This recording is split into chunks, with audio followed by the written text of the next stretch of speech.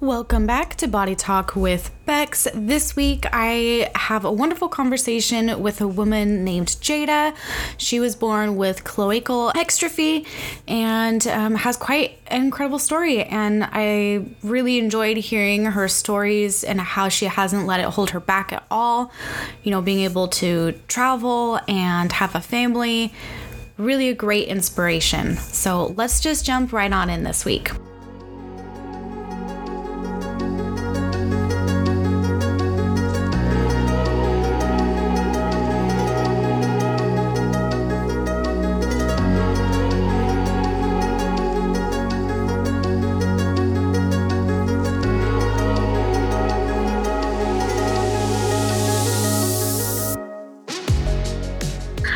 Well, thank you for meeting with me. I've been pretty excited to talk to you for a couple of different reasons, but yeah. So you have bladder exstrophy as well. So I have cloacal exstrophy, which is really similar to bladder exstrophy. I think it's like one notch higher on like the severity ranking. Do you know what the difference is? Yeah, so I think what I would say the main difference between bladder exstrophy and cloacal exstrophy is everybody with cloacal exstrophy has bladder exstrophy, but they also have some additional things like, and correct me if I'm wrong, but how I understand it is people with bladder exstrophy, mostly their urinary system is affected and then sometimes reproductive system as well, where cloacal exstrophy is like a lot more severely your reproductive system, your like pelvis, your spine, and always your like colorectal system as well. So, you know, in addition to the pee problems and the like women problems, we have poop problems too. No. I know, it's so fun. Oh, wow. And so did you have everything affected then, like including the spine? I didn't realize the spine could be a problem as well. So the spine's really, really common. I actually am the only that I'm aware of right now recorded case of cloacal exstrophy that had no tethered cord at birth. Most people with cloacal exstrophy have like a tethered cord, which is like the nerves going through your spine kind of not the way they're supposed to be, kind of tangled towards the base, and it causes a lot of mobility issues. Mm-hmm. The surgeon that I had when I was young, Dr. Hendren, who just passed away really tragically, he actually did a whole speech where he said, and every recorded case of cloacal exstrophy, actually, except for one, like it threw him off guard. And my mom like showed me the speech when I was older. And she was like, you were the one that like really threw him off guard here because you're the only one he'd ever seen that didn't have this. Wow. That's pretty crazy. I mean, lucky for you, but that's pretty crazy. Yeah, it's very cool. So I had all of the like classic bladder exstrophy things like the, what's it called? An omethoceal, where all the organs are on the outside, and the very, very small kind of pieced apart bladder. And in addition to that, I also had like my pelvis fully split open. So my legs were at my side, like a little froggy, like a T-shaped baby. Oh, wow. Yeah. And I had imperforate anus, which is when your colon doesn't connect through to your rectum. So there's just no opening at all. And also I had 2 full reproductive systems, which have had like a hot mess of repairs on them, like throughout my childhood. But wow. Yeah. So it's pretty involved, but I'm doing great now. Good. I've actually only had a couple surgeries, which is pretty like incredible. I think that my medical team is some of the best in the world. A lot of people with comparable conditions have had like, you know, like many, many, many surgeries. And I've only had 4. That's not bad. Yeah, which is pretty good for, and they were all done before I was 5 years old. So that's pretty solid medical history for somebody with pretty severe birth defects. Yeah. Did your parents know beforehand that you were going to come out with a few problems, or was it kind of unawares? Kind of ish. So I was born in 96, and, you know, obviously the like images weren't as good as they are today, but they could see that there was a little something wrong, but they weren't sure what it was. They thought it might just be like a belly button hernia or something along those lines. So they knew that there was like a little something wrong. So they scheduled a C-section just to be on the safe side. But then once I came out, they were immediately like, oh no, this is not what we had signed up for today. Like, and they had to helicopter me to the nearest larger hospital. Wow. Yeah. Wow. And was this down in Florida or? Yeah. So I was born in Florida. I was born in Sarasota. They bay flighted me after like stabilizing me and diagnosing me to All Children's Hospital in St. Pete, which is a really stellar hospital where I had my first 1 or 2 surgeries. And then from there, my mom did like crazy research. She wanted to find like only the best people in the whole wide world for the job. So she, after like interviewing, she almost like reverse interviewed. She'd be like, what are you going to bring to the table for my child? Like, I don't trust you people. She like went and flew all over the country to meet people in person and wrote all of these letters. She still has boxes of them. So she ended up with Dr. Hendren and the whole team at Boston Children's Hospital. And they did a bang up job on me. And I don't really trust anybody else to go anywhere near me because they don't know what they're looking at. Yeah. Good for her. Good mom looking out for you. Oh yeah, she was a superstar for sure. Yeah, because I mean that's like before Google when you could easily like research, you know? Oh my God, I can't even imagine the research. She was like reading medical textbooks, having doctors refer her to doctors. She was only 20 years old. I was her first kid. Like she was caught totally unawares. Was this whole like I give her a lot of credit for like how good my life is because of the like extreme effort she put forward from like day one. Yeah. Wow. She was young to have to handle that too. Oh, I know. I can't even imagine. I just had my kid at, what was I, like 24 at the time? And I'm like, oh my God, like I can't even fathom. Yeah. Insane. Talk about growing up fast. Yeah, really. Yeah. Welcome to motherhood. Bam. Here you go. Yeah. Yeah.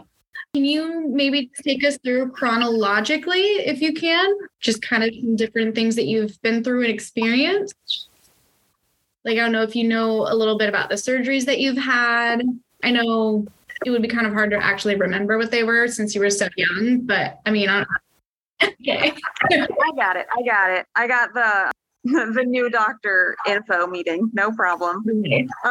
So what I believe happened was initially they did a closure. They like do a really interesting like gravity thing where they like keep your organs in like they like elevate your body, like your lower body, and they kind of like keep your organs in a sack thing and slowly like lower them back into your abdomen and like shift them into the place over the course of a couple hours there. Yeah.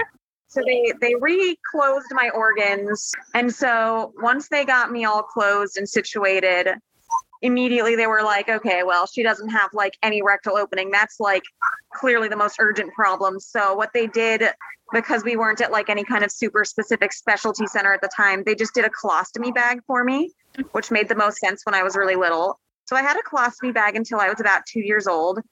And then my mom heard about all these different like alternative options where you could get it reversed. And she was determined to have that for me so I could have like the most typical anatomy like situation that she could pull together for me. A bunch of different doctors said that they wouldn't do a pull through on me. And she didn't stop until she found one that said yes. So they did a pull through for me, and it has been like such an amazing blessing. A pull through is basically where they create like they just literally pull your guts back through where your rectum should be to make like a man-made anus. And so the problem with that being that they can make the rectal opening, but they can't manufacture nerves or muscles that don't exist. So like obviously like a sphincter, like I have no muscle control. I have no sensation feeling of when I need to go to the bathroom, which is obviously a huge problem in terms of accidents and things like that. So what I do is rectal enemas, and they just keep me regular, and it actually keeps my body like trained. Obviously there's mishaps here and there and it's not a perfect system, but every couple days I just do a rectal enema and it keeps my whole like bowels managed and me really confident and able to just live my life like easily. And then in terms of my bladder, I have a Mitrophanoff stoma capping system, which I think is pretty common for people with extrophy these days. I think it's the most popular choice and I love it. I mean, I know a lot of people have complications with theirs, but I think mine's like the most efficient Mitrophanoff capping that's ever been made. I've had no problems with it my whole life.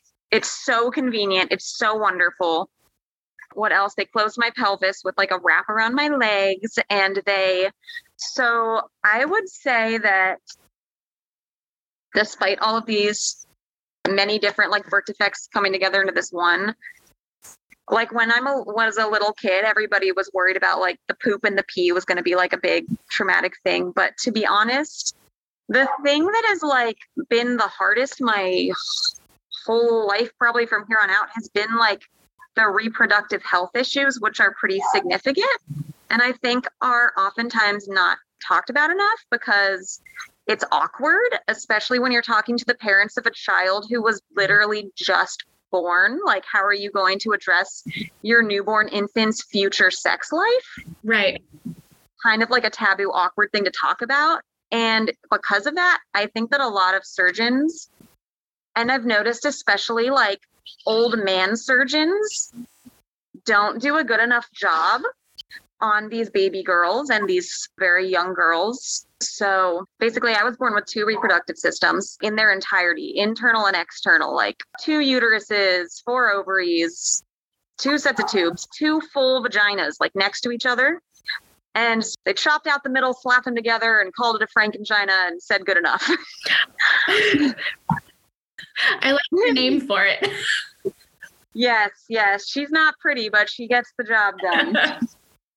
So those were all the major surgeries I had when I was a small child. Sorry, I'm just kind of rambling because I don't know. No, that's okay. I think that's a great start. So why don't so with the enemas, does that mean that like you kind of just go on like a regular schedule? So yeah, when I was a little kid, I had to do them like every single night. And I know that everybody has a different experience with them. And for some reason, when I was little, it took me like an hour on the toilet every night. And it was like pretty uncomfortable and awkward. But now I've like streamlined the process after a lifetime of figuring this out.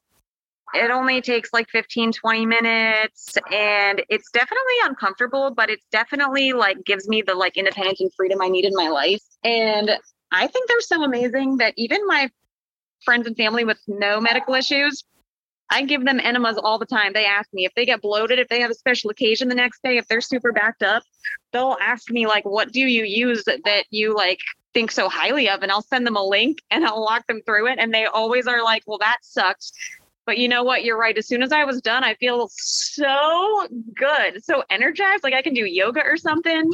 And you can just feel like really confident the rest of the day that this issue is like no longer a part of your day. Awesome. Can you send me the link when we're done here? Totally. Yeah. I actually use a kind of a unique one that I think is obviously like mandatory for me, but useful for anybody. So the thing about rectal enemas that a lot of people don't like is like you have to hold it in the whole time, but I don't have a sphincter, right? So that would obviously become messy anytime I've ever tried to use a typical enema kit. Mm-hmm. So the one I use has what's called an anal retention nozzle. Basically, you like squeeze a little squeezy and it blows up a small bubble in your booty when you stick the tube in. And you like cork it so it stays there. So it holds the water in for you. So you don't have to worry about it at all. You can do it sitting up on the toilet, like no stress, no mess, no like anxiously like positioning yourself.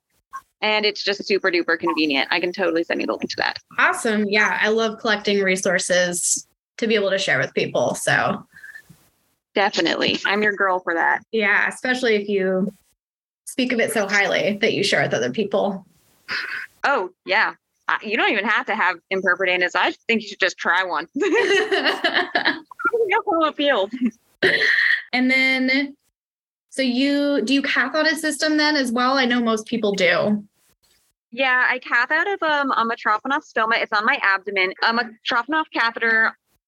Back in the day, they weren't doing them really like these days. I think all the people that have them have these like precious little things that you can't even see hidden in their belly buttons, and they're like super cutesy, and I'm like super bitter because they didn't have those. I don't have a belly button at all. Mine is like a red stoma you can see, and I wear a Band-Aid over, and it's a little bit on my right side, like where my waistline is. Kind of going back to what I was saying about like old man doctors not thinking about like women's futures past just fixing this immediate problem. Right. I really like much lower. It's like right on my waistline. Like, it doesn't need to be. Like, aesthetically, they could have made it easier to hide under clothing. It's really uncomfortable if I just throw on a pair of pants without a Band-Aid really quickly, and you can always see it if it's like anything even somewhat low rise. But the system works wonderfully. I use a 16 gauge French male tip catheter with the orange end, which is like the biggest one. Everybody is always like disturbed at how large that like catheter gauge is. But I personally recommend it really highly to gauge up your catheter as high as you can. And the reason I recommend this, even though it's uncomfortable and the worst like thing to do ever process, is because in the end, one, peeing with a really tiny catheter gauge takes forever. It takes like a million years. Two, your people who have augmented bladders, like most of us do, typically have a bunch of mucus and sediment in the bladder, and it can get clogged and problematic in the skinny catheter. Since my catheter is so thick, I almost never have this problem. It passes right through really easily. And I almost never, maybe like once every couple months, will I bother irrigating because so much of it comes out.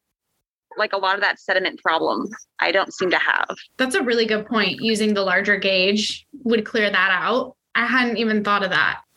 And if you're asking my random thoughts about bladder augmentations, a lot of people I feel like have really frequent problems like complications, UTIs, and things like that. Mm-hmm. And I don't have the scientific evidence to back this up. So don't call me a doctor on this one. But I'm convinced that the reason that I have almost never had any UTIs my entire life is because the doctors used what is, I guess, now considered like an old-fashioned technique of putting a gastric patch on my bladder, which is putting a little bit of stomach tissue in addition to the intestine to augment and enlarge it. Mm-hmm. And what the stomach tissue does is it keeps acting as stomach tissue, and it produces like digestive stomach acid, which has like a pro and a con. The pro is I am absolutely convinced it burns away all of the bacteria and prevents me from almost ever getting infections, which many people suffer from chronically. Mm-hmm. The flip side of that is it does cause like a severe like heartburn sensation in my bladder. But the good news is there's an easy cure. They make medicine to just immediately fix it. Or even just if you mix a little spoonful of baking soda in water and take it like in a shot glass, the basicness of the baking soda neutralizes the acid in your bladder, and like within a couple minutes, the problem's fixed. So for me, I would take that over having chronic infections any day. Some doctors are convinced that the gastric patch leads to a slight increase in like bladder cancer in the future. But there's like a big schism of thought here because there actually hasn't been a ton of research to prove that. That's like a plausible, maybe it happened a couple times, but they don't have very much actual research into it thing. Right. So they've been backing away from doing that technique a lot currently, but I kind of wish they'd put more research into it, because if that's not the case, which hopefully it's not, for my case, I think it would help a lot of people out. Right. Interesting. And that's a gastric patch. Yeah, stomach tissue in the bladder augmentation. Versus just like intestines, I think is what they otherwise use. Is that what you would call it? Yeah. Intestinal? They use small and large intestine. I don't think they use anything else. Just writing it down so that I can look it up myself and do my own research, because I like doing that. Okay, so you cap, you do the enemas. What else do you have to do that's kind of like on your weekly or daily schedule that's, I guess, medical related? I mean, do you take medications or anything like that? I take no medications, blessedly. I'm super glad I don't have to take any medications at all. Wow. I know, I'm telling you, my doctors did a bang up job. I'd recommend the team at Boston Children's and Dr. Borer for urology to anyone who was looking for a second opinion, a first opinion, anything. I mean, honestly, I would go nowhere else. They're wonderful. And the thing that I really like about them is that the last time I was there, I hadn't been since I was like a teenager, and I was really anxious because obviously this is a children's hospital and I'm walking in here as like a 20-something-year-old woman. I'm nervous they're going to, say you're too old, like good luck out there. Right. But what they told me, which was like a huge relief, was that they'll actually see me until and I think this goes for any patients, till I'm 35, which was a huge relief. And then they actually are connected like via hospital pedestrian bridge to the partnering adult hospital. I think it's Brigham Women's Hospital, another adult hospital directly across the street. And all of the surgeons at Boston Children's are, registered, have rights at the adult hospital as well. So they can actually continue seeing you from birth to whenever. The only difference is after you're 35, they just see you in the room across the street. That's amazing. With the same doctor. Isn't that amazing? It really has provided me with a lot of relief if I ever need any significant care again, because like finding a new doctor, as we all know, is just a freaking nightmare. Yeah. That's amazing. I wish every children's hospital had that available. I think they all should, because these children are going to grow. Yeah. What do you think is going to happen to us later? Yeah. I remember when I was 18 and I had to have a surgery at the children's hospital with my surgeon I'd grown up with. And I had to fill out a form stating that I knew I was an adult or whatever, and still wanted to be seen by him and all that jazz. But you said Boston Children's Hospital, and what was the doctor's name? Dr. Borer, Borer. He's the urologist, and his whole team is phenomenal. And the colorectal surgeon there that's wonderful is Dr. Belinda Dickey, Dickie. She is like a super badass feminist, like very Dr. Christina Yang vibes, if you know what I mean. Yeah. Really cool lady. Definitely knows what she's doing. And when she looked at my medical record, she said, "Some old man did this to you, didn't they? We'll fix this." Love it. That's awesome. Yeah. Awesome. Okay. So what kind of, or have you had any problems with the reproductive side of things? So yes and no, right? It's hard to say. Obviously I've had problems. There's severe scar tissue and nerve damage on both the inside and the outside of my body, which will probably never go away. Right. And the unfortunate thing is, as I think a lot of people who've had a lot of surgeries know, there's really only so much they can do about it, right? All they can really offer are different therapies, stretches and physical therapy type things that when they start describing it to you, you're like, well, I mean, I don't really know if there's enough stretches in the world to fix years worth of scar tissue damage. Or they can offer you more surgery, which could either completely fix it or run the risk of making it completely worse. So it's a total gamble, and it's kind of not awesome, not ideal. So it's kind of one of those hard things that's both it causes a lot of self-esteem issues, right? And physical issues as well. It can be pretty uncomfortable. However, I don't want to sound ungrateful, because my whole life I was told odds aren't looking great. For fertility, we've never actually had a case with cloacoextrophy that any of my surgeons had heard of, conceive any children or anything like that. So when I found out I was pregnant, it was a huge, huge, huge shock to me. And when I called them to ask what I could expect, all the doctors I called literally said, "Oh, wow. You tell us, can you send us your scans and stuff for research purposes? We've never heard of this ever happening before." Wow. So it was a super big shock and a huge miracle, but also extremely stressful. Grateful that my body decided to pull together and make this happen for me at all. But new territory to figure out what the hell's going on. Couldn't find anybody to take on my case. It was so complicated. I didn't have a doctor until I was 30 weeks pregnant who would accept my case. And I had the baby at 35 weeks. So I'd only seen the doctor twice. Wow. Yeah, I was actually rejected by every single obstetrician in my town's county. That's insane. Yeah, it was super, super scary. I have so many issues with that. Not as many as I did. I believe that. Yeah. Yeah. Did anyone give you referrals of maybe this person will be able to take your case?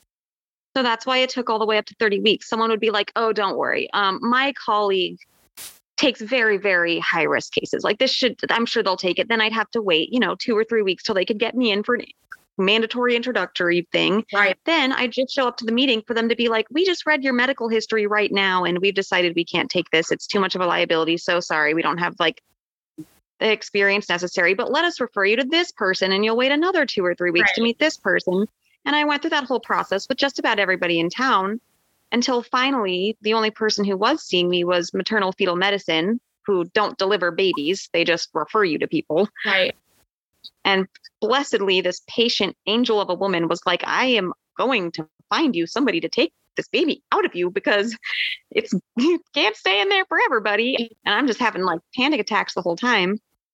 So she said ultimately that, and this is kind of for anybody with any kind of rare medical condition, if you're ever in a situation like that where you can't find medical care that A, will accept you, or B, is qualified to accept you, or C, you feel comfortable or confident with, your best bet is to go to the nearest teaching hospital that's connected to a major like medical school, because they have all the resources they need. They usually have like much more qualified experts. The hospital has much fancier and more equipped facilities. And also, most importantly, they're going to view your case as like an exciting opportunity for growth and learning, like a challenge they want to tackle, as opposed to like a liability that they're going to get sued for. Absolutely. Yeah, I agree with that.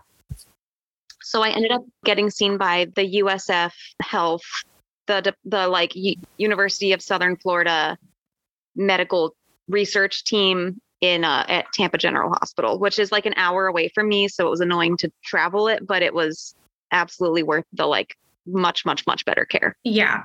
And the lady that found you, the person to go to see the obstetrician, what was her role? Oh, maternal fetal medicine and MFM doctor. So basically what maternal fetal medicine does, and anybody with extrophy that ends up pregnant will see maternal fetal medicine. They do things like anatomy scans. They look at high risk cases, both in terms of if it's the baby or the mother, and they just make sure that you have all of the resources you need. They do initial diagnoses, super, super in-depth scans of the baby, really periodic monitoring, because the average woman that has absolutely like no particular risk at all only gets to see the OBGYN like maybe like 5 times the whole pregnancy, and they only get an ultrasound like 2 to 3 times. I had like 15 to 20 ultrasounds. Like they were keeping a really close eye on this baby because it was like a really complicated situation. Yeah. Yeah. So maternal fetal medicine, she was a rock star. Perfect. And they're going to be like your first point person, probably. First line of if you're ever.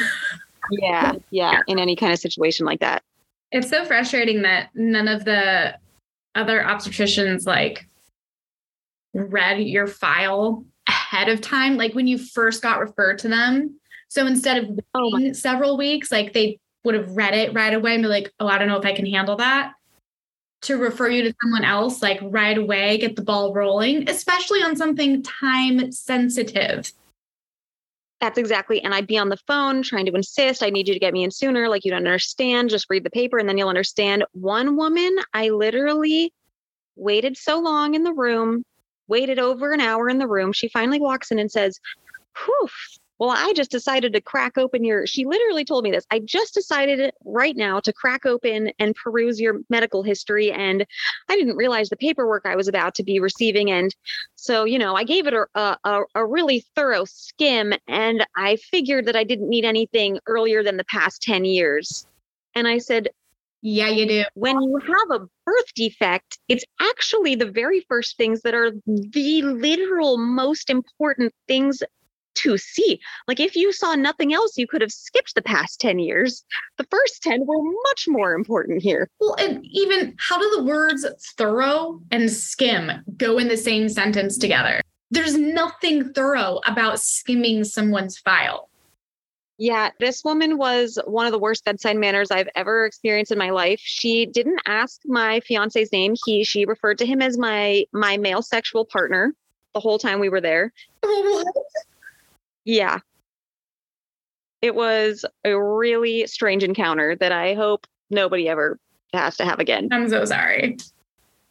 It's fine. It worked out in the end. Yeah. Like, as long as you can laugh at it later, I guess, in hindsight. Oh, yeah. But it was way later than we were laughing. Yeah. Wow. Wow. Okay. Well, after you found an obstetrician, did you have any other complications, or hopefully it was fairly smooth sailing? It was honestly smoother than I expected it to be, but I wouldn't say that it was like perfect by any means. Right. So the pregnancy for the most part, the whole time was pretty fine. I did have some trouble with like when my stomach was getting bigger, my like internal scar tissue and my like external scars, my whole abdomen is basically one large scar straight down the middle. Yeah. Was so tight. It was so uncomfortable. And the bottom started kind of splitting open a little bit. It was like, and everybody I would ask about this would just be like, oh, you just need to put lotion on it every night. And I'd be like, I don't think it's that kind of a thing. Like, I don't think the lotion is going to help. My like stitches from my whole life are like tearing at the seams. It was freaking me out.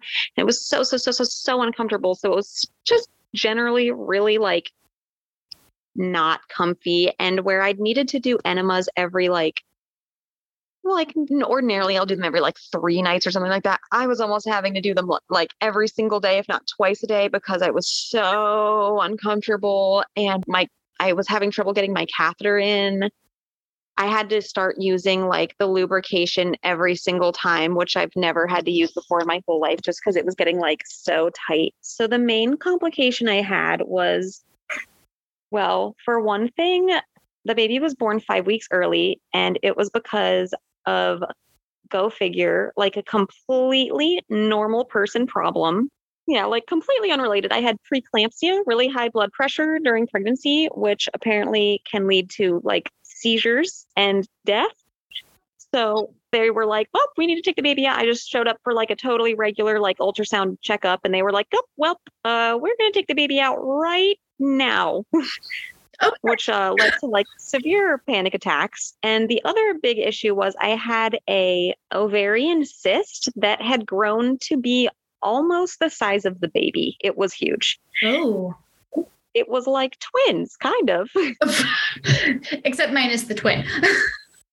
Yeah, minus the twin. So they just put me, well, one, I was having like panic attacks because this was like really stressful for me, obviously. And they diagnosed me during the birth with like PTSD, like medical extreme trauma, because I was having such seriously extreme like anxiety and panic attacks, like hyperventilating, all this stuff. And also, since they were going to have to do surgery to remove the mass at the same time as the baby, they just went ahead and put me under general anesthesia, which is generally not recommended for a C-section. But like for me, it was absolutely the best thing for me, probably physically and definitely mentally and emotionally, just because of that PTSD. Was a really strange situation because I hadn't actually been in the hospital for anything major since I was a very small child. So I didn't realize how like repressed and deep these feelings had been shoved down.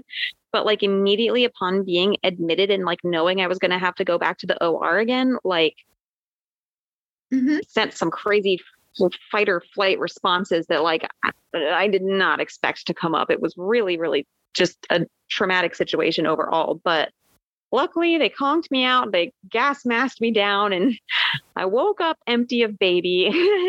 The nurse who woke me up was really sweet. I said, is the baby okay? She said, the baby's fine. He's in the NICU, but he's fine. I said, do you have a picture of him? She said, no, but I do have a picture of your tumor if you want to see that. Okay. I was like, huh, I guess that's better than nothing. Did you look at it? Oh yeah, I still have the picture. I took a picture of her picture for sure. So I woke up freaking out, and the baby was okay. He just couldn't breathe because he was born asleep because of the anesthesia, and because he was so early, his lungs were a little underdeveloped still. But he's totally okay now. He spent just under 3 weeks in the NICU, which was really tough for me it was like a really difficult recovery. It was like a good 3-4 hour surgery, and it felt like I'd been hit by a truck, and then like the emotions that come with it, and all like now your milk's coming in. And it was also the middle of COVID, so nobody could be there. It was just me, and luckily they did let my fiance in. He was like a superhero running back and forth. The NICU was nowhere close to my room, but like my parents couldn't be there, or any family or anything. It was just really difficult. And I had to go home without the baby, which was really sad. Can be traumatizing. Really traumatizing and sad. And then I had to like wake up every day, like physically not recovered, and like drag myself out of bed, drive the hour to visit the baby, and then back every single day. It was really difficult, but it's over now. Yeah. It ended up okay in the end. And he didn't, people can tell me 100 million times that extrophy is not like in any way genetic, but like to see the baby come out with like a fully skinned abdomen, huge relief. Just incredible. Yeah. Yeah. Although I will say that this is something that I think a lot of people don't know. We actually have a like Facebook group for parents with extrophy who have children of any kind, like biologically or not. But upon like chatting with these other parents, we noticed a common trend, which was really interesting. When Coda, my son, was born, they told me that he had like, what would I call it? Like a genital malformation, which I was immediately like, is this a sick joke right now? Like everybody told me this was not in any way a genetic condition. Like how could I have passed a genital malformation down to my child? And apparently he has hypospadias, which is kind of like your urethra is not in the location on the penis. It usually is like on the tip of the head. It's actually could be located like anywhere else on the penis on the underside. And his is pretty far down, like closer to the base than the tip. And I actually have found that this is really, really, really common in extrophy parents to have sons, for some reason, not daughters, but sons with like slight, like not nearly as severe, obviously, but slight genital malformations, specifically hypospadias, which somebody found out through genetic testing that there is a potential slight genetic factor. It's called the MTFR gene. I can send you the link to the article later because I thought it was super, super interesting to learn about the potential genetic link. And it is basically a gene that can affect anything that is I want to say it's called a tubal birth defect, which is a bunch of different things. It could be extrophy, it could be spina bifida, it could be a wide umbrella of genital malformations. And there actually is a significant potential genetic link. And I've noticed that it is really common for us extrophy women to pass it down. So I think we need more research about it. Absolutely. Yeah. And because when I brought it to the doctors, they were like, we've never heard of this. I showed them the article and they were like, I don't know what you're showing me. Because I kind of feel like it was a hospital, like quick turnaround setting. But I thought that it was really interesting, and it's really a common link. But if you are planning a pregnancy, there is like a secondary prenatal vitamin. I can't remember what it's called that you can take before you even start the conception process that can almost completely eliminate the possibility somehow. It like fixes the genetic mutation. And then a bunch of the women, I haven't gotten a chance to do this yet myself. A bunch of the women in this group were chatting with me and telling me that the ones that did have sons with this hypospadias condition did what's it called? The 23andMe like saliva test that you can just get over the counter, because the like hospital genetic screening was not covered by their insurance, and mine wasn't either. I checked, and that almost all of them, even the ones that their sons did not present with hypospadias, like if they had several sons and one had it but not the rest, they almost all presented with the mutation of that gene so that they're like a carrier of the gene. Oh, interesting. Yeah. Isn't that interesting? That's super interesting. I also find it really frustrating that the genetic screening is not covered by insurance. Oh, they told me that it was going to be something like $50,000 just to get this like specific blood work done. Like it was the most expensive medical test I'd ever heard of in my life. Okay. And how much was 23andMe? Oh, yeah. What is it? Like $50, $60? Yep. Okay. Yeah. So that's why I thought it was kind of an interesting little hack that people were telling me. And I thought I should share about it. Definitely. I will continue to share that. I know, right? Yeah, absolutely. That's super interesting. Yeah, please send me the article. I'd love to read it.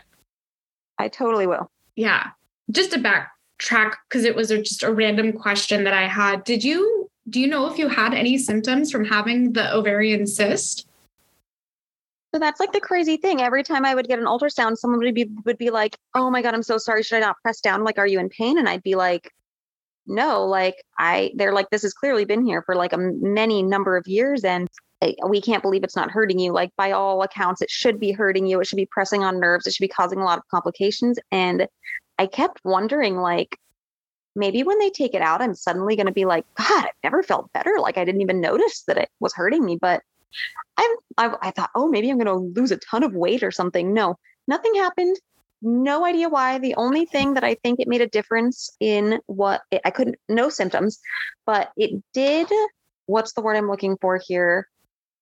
Restrict the growth of the baby. He was really, really, really small the whole time, even for not just for being early, like his fetal size, the entire pregnancy was like in the 1% and 2%. He's still only the 2% of his like average size and weight and all that.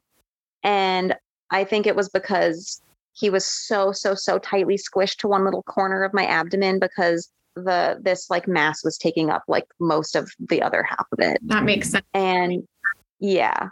Oh, and when they removed it, they did have to remove the entire ovary. So a person who was born with 4 ovaries currently only has 1. Wow. Yeah, isn't that kind of bull? The odds. I know. They insist it doesn't affect your fertility, even though it sounds like it would. Right. So, okay. Then another question. I'm just like randomly thinking of questions. Sorry if I'm bouncing around. Okay. So was your son planned or was he a surprise? Oh, he was a super surprise. He was a COVID surprise. A lovely surprise, though. Yes. Well, okay. Let me back up. Actually, this is like an interesting extra-fee story, right? Okay. So at one point in college, my period had been late. So I'm obviously like freaking out and I take a pregnancy test as a person would do. I don't know if you've heard about this from other people, maybe, but the pregnancy tests were all positive. So I'm freaking out. I'm like changing my life plans. I'm looking for a doctor, all this jazz. I show up to get an ultrasound because they're like, "Oh, this is clearly like a high risk thing. We need to find like a plan and a team and blah, blah, blah."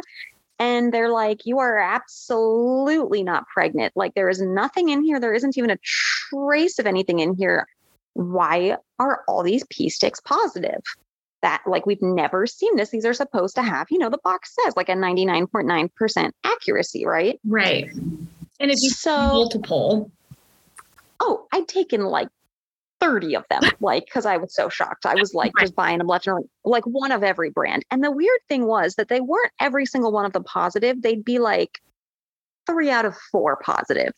So I'm thinking like, oh, I must be like really, really early. And some of them aren't detecting it and some of them are. I'm not really sure what's going on. I'll go to the doctor and find out. The doctor's not really sure what's going on either. So they say, "I don't know, that's really weird. Maybe you had like a really, really, really, really, really early miscarriage or something like that. Sorry, we can't really do much for you. You seem to be fine." And then, eventually like a week later or something, I got my period. And I was like, but the thing was, I was really sad about it, right? I was excited. I was like, "Oh, wow, I'm pregnant. This is crazy." And then I was like, "Oh, that sucks." So kind of from then on out, I was like, well, clearly I kind of wanted to be pregnant. So I wouldn't say I started trying to have a baby, but I would definitely say I wasn't trying very hard not to either, if you catch my drift. Yeah. So that lasted for like 3 or 4 years until I randomly found out I was pregnant. So I don't know if I have really low fertility odds or what the situation is there. But something interesting that I found out, I had always wondered what was up with all those false positives, right? Mm-hmm. Rewind to, this was maybe like 2017, something like that. That year at Youth Rally, I'm sure people have talked to you about Youth Rally before. The summer camp is so amazing. Yeah. I'll do a quick plug for it. Youth Rally, it's the best in the world. It's a summer camp for kids with bowel and bladder conditions of any sort. So, of course, anybody with extra fee would be totally qualified. I've been going since I was 11. We are a completely volunteer-run organization, and we are run by adults living with the same conditions as the kids. So it's a super cool, like, peer mentorship situation. So I've been a camper since I was 11. Now I'm an adult. I've been a counselor just about every year. So this is kind of provides a really unique environment for rare conditions to get together and talk about weird things that we might not otherwise notice, such as I'm telling them all the story about like what happened to me. I don't know what's up with these false pregnancy tests. And 2 other girls chime in and say, no way. This exact same thing happened to me. And we also just blew it off because the doctors said, yeah, I don't know, that's really weird. We were just relieved that we didn't have to worry about it and went about our lives. And I'm like, no way. That can't be a coincidence. Like, that is too weird of a situation that none of us have ever heard before to happen to like 3 different women. So then we get to talking, and we're talking about how we've all had different like thoughts about like, you know, theorizing what this could have been at night, and how we're all like totally convinced, like, even though everyone says there should be no reason, that like our pee must be whack, right? There's something wrong with our pee that's triggering these positive pregnancy tests when we're definitely not pregnant. So we were like, you know what? This is like a rare opportunity. There's so many of us here with the same catheter system. Why don't we just all literally take a bunch of them? So I went to Target and I bought like 30 pregnancy tests and I brought them back. And we did a whole real research science experiment. And I wrote on each stick, I could send you the pictures and everything, the people's names, their condition, exactly what their like bladder was augmented with. I even did a couple controls of people whose bladder was never augmented. And I was exactly right. Even men who had augmented bladders peed a positive pregnancy stick like 2 out of 3 times. That's insane. That is so cool. Yeah. So something about the chemical makeup of our pee, and the doctors haven't figured out exactly what it is yet, triggers a false positive pregnancy test, which I immediately was like, well, this is really cool science. And I wrote up a whole report. I could send you the whole report. I wrote up this whole like real like research thing, and I sent it out to some doctors who said that this is really cool. Let's look into it further. And one doctor repeated the study at her, you know, hospital in, I think in LA. And she just published it this year, even though it was a couple years later. She just got back to me like yesterday and said she is publishing this as a featured like study in the Urological Association conference, this huge international conference in Chicago this spring.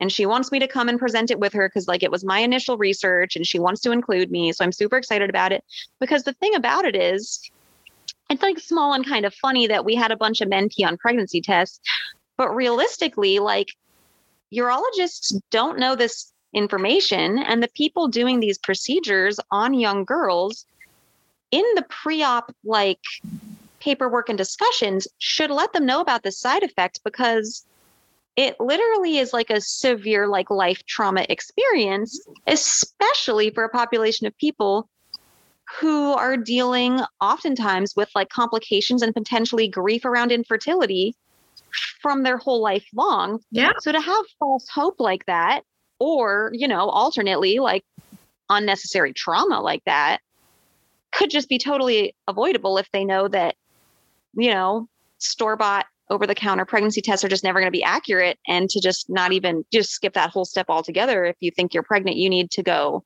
get like a blood test or an ultrasound. Right. Wow. That is so cool. I thought it was cool too. I felt like a real scientist. Yeah. Yeah. Yeah. We're going to have to make a list of stuff that you're sending me at this point.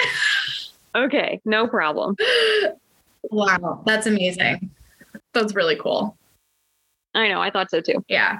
And so to kind of switch topics a little bit here, because we've kind of talked about a lot about fertility and the whole pregnancy and everything. And that was one of the reasons why I was excited to talk to you, because I literally have not seen anybody else yet so far who's had these types of issues and gotten pregnant and been able to carry to term. I haven't had the opportunity to speak to anyone who has. So that was one of the reasons. But I also saw that you used to travel a lot as well. Is that true? Definitely. Yeah, I love to travel. I'd like to travel again as soon as my toddler allows it. It's my favorite thing in the world to do. Yeah. So I kind of wanted to hear, what your experience has been like, traveling and having to do cathing and enemas and being able to keep track of like, this is when I need to do it. And this is, making sure you're in a place that allows you to be able to stick to your medical, regimen. Yeah, absolutely. So here's my philosophy, and here's the thing. When you're traveling, there's a lot of unpredictable factors, and sometimes it's not going to be the same as at home. And to me, it's worth it. And to me, it is all a matter of mentality. So, for example, and I know this is embarrassing, but this is like a medical topic, podcast. So I'm not really that embarrassed. That's like the idea, right? Yeah. So I don't have a sphincter. And so from time to time throughout my life, if I'm feeling a little iffy or if I'm having an off day, I'm going to crap my pants. And it's a big problem, right? This has been a problem my whole life. I can cry about it and let it affect my day and feel all sad. And I can stay home and never do anything. And I can poop my pants here on the couch, or I can poop my pants riding a camel through the desert on the Pakistani border. Which one is a cooler story? You know what I mean? Yeah, absolutely.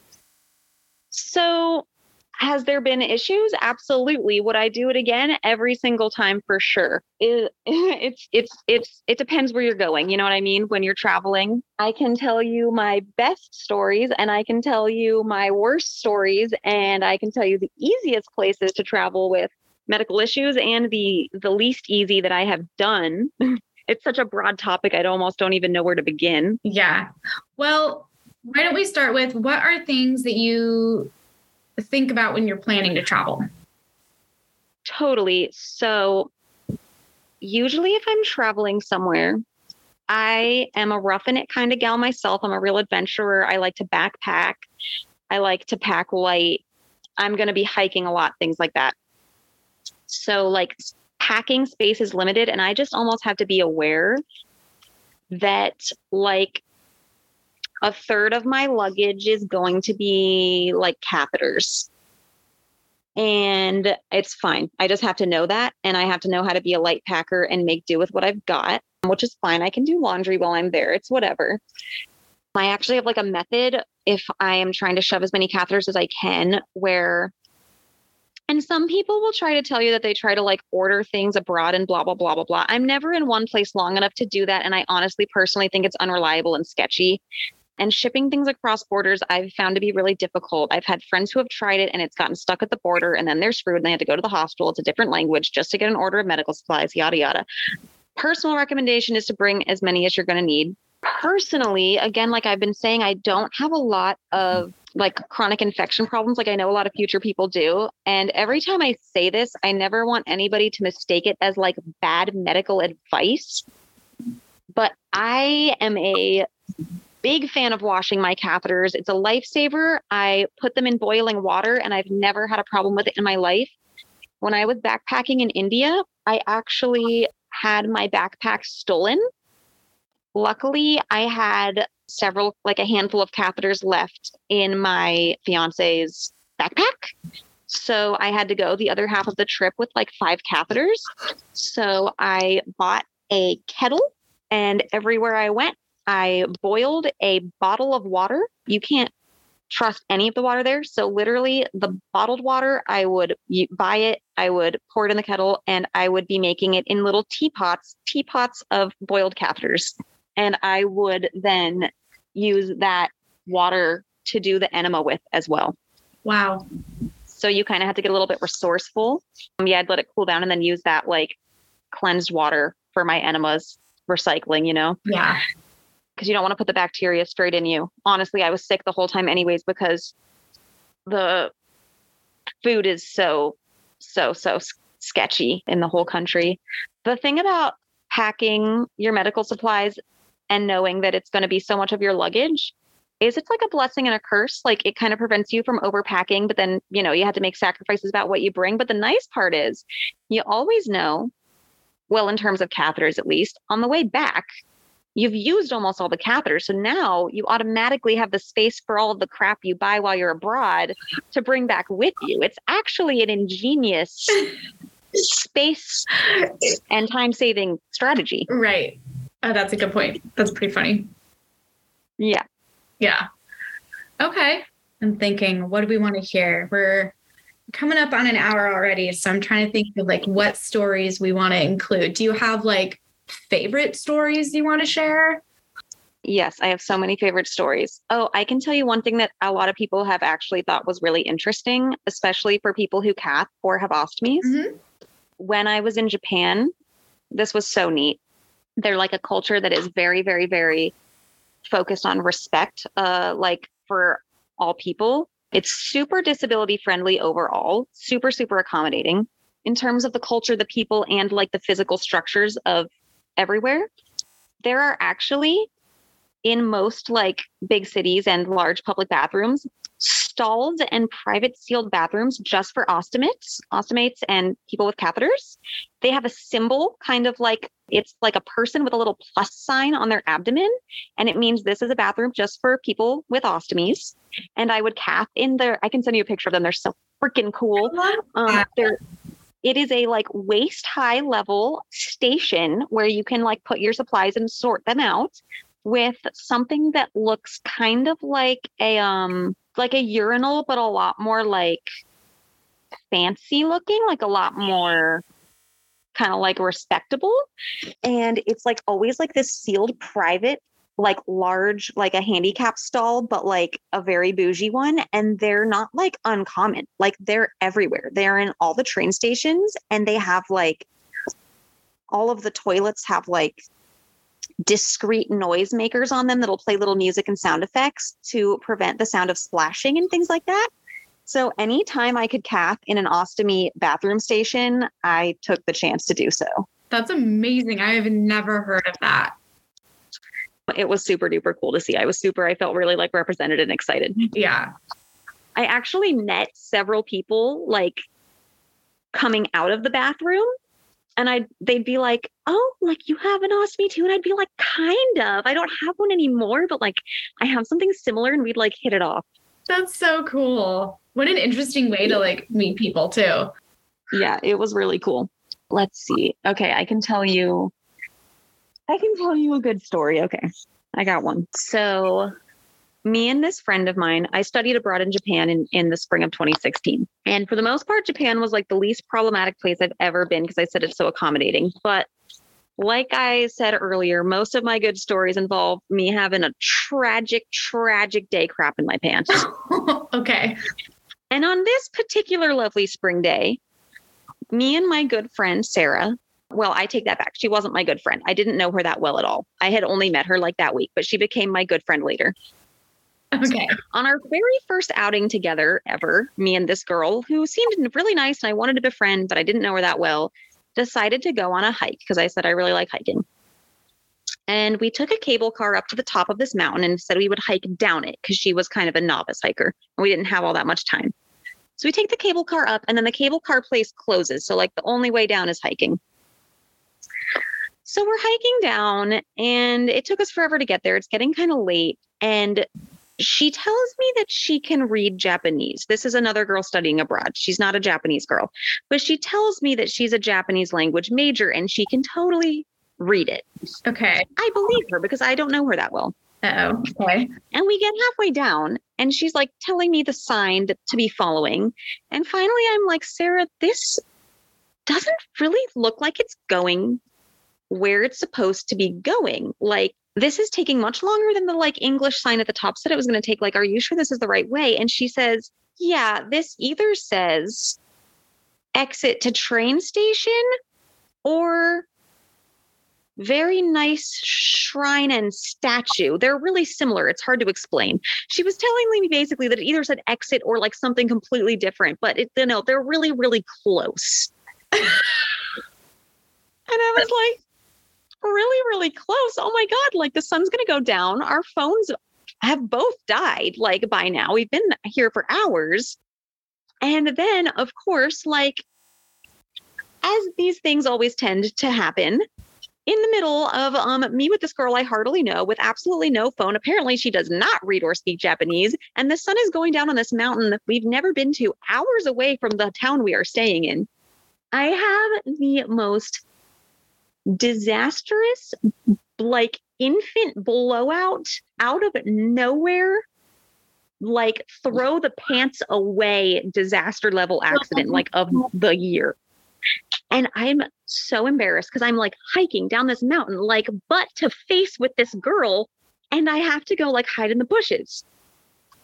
And so like I'm circling back to like this whole like mentality thing, right? Like you can cry about it or you can do the best you can with the situation. And she's like, hey, I know you said you needed to pull over and use the bathroom. Like, are you okay? Are you okay? She's like, it's becoming awkward. Like, I'm not sure what to do at this point. Like, I'm freaking out. Like, I'm literally half naked in these bushes. Like, I have taken these pants, done the best cleanup I can, and just thrown them freaking down the rest of the mountain. Like, there's no one around for miles and it's like dusk. And now I have to come out and meet this girl half naked, covered in poop and scars and exposed guts that she's never seen before. Right. And explain why I am naked in the bush right now and why I don't know what the hell we're going to do about this. And so I come out and I like kind of come out and I pop my little head out and I'm like, Sarah, listen, we have a situation here and it's a long story, but the gist is I have some serious medical problems. I have had to throw my pants away. I am covered in poop. I do not know what I'm going to do. I am so sorry. This is so embarrassing. I'm just going to drop dead right here on the mountain. Just leave me here to die. And you know what she says? She says, hang on. We got this. I'm going to go find some leaves or something. Like, it's all good. I'm going to go find help. I'm like, really? You're going to go find help? So I'm thinking, okay, so basically you're telling me you're going to abandon me and you're never going to find me again because you can't even read these damn signs. So she disappears for the longest time. I'm doing like the best I can with these leaves and stuff. And she comes back and she's like, oh, you'll never believe what I found. And I was like, a bathroom? And she was like, oh, no, not that good, but pretty good. And she hands me the contents of an abandoned homeless person's tent and like clothes and towels and all this nasty, like sweaty, like leftover, like clearly abandoned in the woods homeless person's like camp out stuff. But like, what else am I going to do really? Right. So I literally cleaned myself off with some like abandoned homeless person's towel and make like clothes out of these like leftover clothes. And I'm so grateful for her being such a good spirit because she's just cracking up about this. Like, she isn't phased at all. Like, this is just a fun time to her. And she's like a really wonderful friend for like doing this for me. And so I'm like embarrassed, but we're laughing the whole way down. And finally, finally, she was right all along. That was the way to the exit. It was just super, super, super long. So we get to the train station, but like Japan is a very kind of like a modest place. Like, you can't just be walking around in homeless people's smelly pants. Like, that's mortifying. They don't even like it if you're walking and eating like with your hands a bag of chips. That's like gross to them. Like, I'm like, oh my God, I can't get on the bus and drive like 2 hours home. Like, this is so, oh my, like, I'm panicking. I'm like, what am I going to do? She's like, she literally pulls a super like spy move. There's all these people standing around the train station and I can see the bathroom there. And this, like, I'm in full panic mode and she just takes charge. She's like, listen, this is what I'm going to do. Those like teenagers standing around there, I'm going to create a diversion. I'm going to go talk to them. I'm going to lure them around the corner. You're going to hide in this bush. And then when I have successfully lured them around the corner, you run into the bathroom and wait for me there. because we don't have phones or anything. Like, we're just making a plan like freaking Scooby-Doo. We had to stick to it, but it's time to split up, gang. And I hope she's going to return with the Scooby snack, but I just don't really know. She like gets these people to like show her directions to something. And I run into the bathroom, God bless. And there's the super private ostomy stall that I'm like thanking the gods for, where I clean myself up really good and throw this pair of pants away because it is so nasty. And God bless her, she comes back with like the cutest pair of pants that I have to this day. And she's like, oh no, it's good. Like, you don't have to pay me back. Like, on me, you're good. And so now, honestly, like the day ended up fantastic. I came out of it with a new friend and a pretty sweet pair of pants. That's amazing. I know, it was good. I hope that my host mom didn't think it was weird that I came home in a totally different pair of pants than I left with that day. Maybe she didn't notice. Hopefully she just thought I was like an enthusiastic shopper. Oh yeah, for sure. A pretty amazing story. Yeah, it was definitely like a funny day. Yeah. That's how you can tell a real friend. That's kind of how I feel about it too. Like, if somebody was going to have issue with that, then that was kind of like the friend disqualifier right off the bat. Yes. Like, oh, we've not wasted time. Yeah. I think by the time you even got to the bathroom and like she had gone off as the distraction, like I feel like you could have already trusted that she would come back. Like, oh, for sure. You on the mountain. Like, she actually came through. I know. What a real friend. I should really call her. I haven't talked to her in a minute. That's amazing. Okay. Well, unless you have another short story, I think we're kind of out of time. No problem. I had no concept of what your time frame was, so I was just going. Perfect. No, this has been fantastic. I feel like I learned a ton of stuff. I'm excited to read all of the things you're going to send me.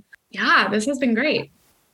Yeah, anytime. It was so good to meet you. I've been meaning to get in contact with you for a while, but I've just been, busy with the toddler and all that jazz. Yeah, no worries. Thank you so much for making time and sharing all about you. Oh, thanks. I hope it's at least helpful to like one person out there. Who knows?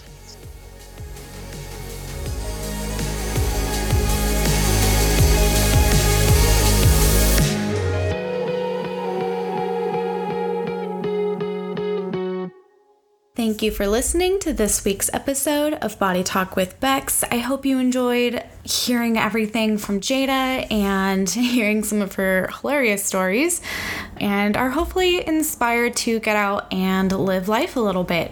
Please leave me a review and hit the subscribe button wherever you're listening to this podcast at.